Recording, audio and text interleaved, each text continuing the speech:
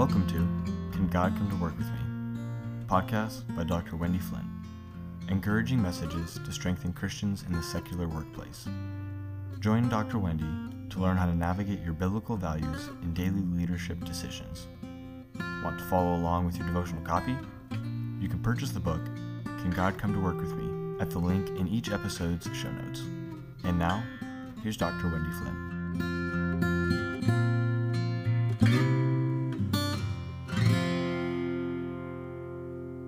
Welcome. I hope you're having a blessed day. Today's topic is the extra mile, traffic free. The scripture reference is James 1 verse 4. Let patience have her perfect work, that ye may be perfect and entire, wanting nothing. The book of James instructs us to consider it joy when we encounter trials of any sort. Why? Because the trial and proving of your faith bring out endurance and steadfastness and patience. Verse 3. Without trials, we will never be fully developed. When we fail countless times, we see it as failure, but God sees it as marathon training. We are learning how to walk. He picks us up when we fall down. Eventually, we are running, and someday we are marathon material. God is a patient God, and He is asking us to allow His patient work to take place in our lives. James took over the leadership of the Jerusalem church after Peter left Palestine. He presided at the Jerusalem Council, where the church leaders, former Jews, reached an agreement for the basis of Christian fellowship.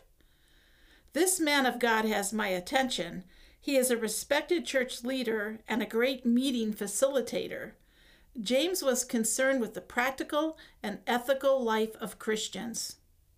He believed that a genuine faith must produce good works, or what I call a spirit of excellence. He was very familiar with Jesus' teachings. He was present on the day of Pentecost, and he sought to preserve the Sermon on the Mount, where Jesus spoke to over 10,000 men, women, and children. James did not like religious hypocrisy. He had an irritation with Christians who would tell a poor person, "I'll pray for you," instead of giving him food and clothing. James was unwavering in his faith, and he tells us, if you want wisdom, then ask for it. Obviously, he had first-hand experience with this concept. James is a short book, but a powerful book on principled and practical Christianity and leadership. James would have liked the leadership teachings of famous Zig Ziglar. Zig would say, "There's no traffic jam on the extra mile." Leadership author John C. Maxwell comments along those same lines. If you always do more than is expected, not only will you rise up above the crowd, but you will also help others to rise up with you.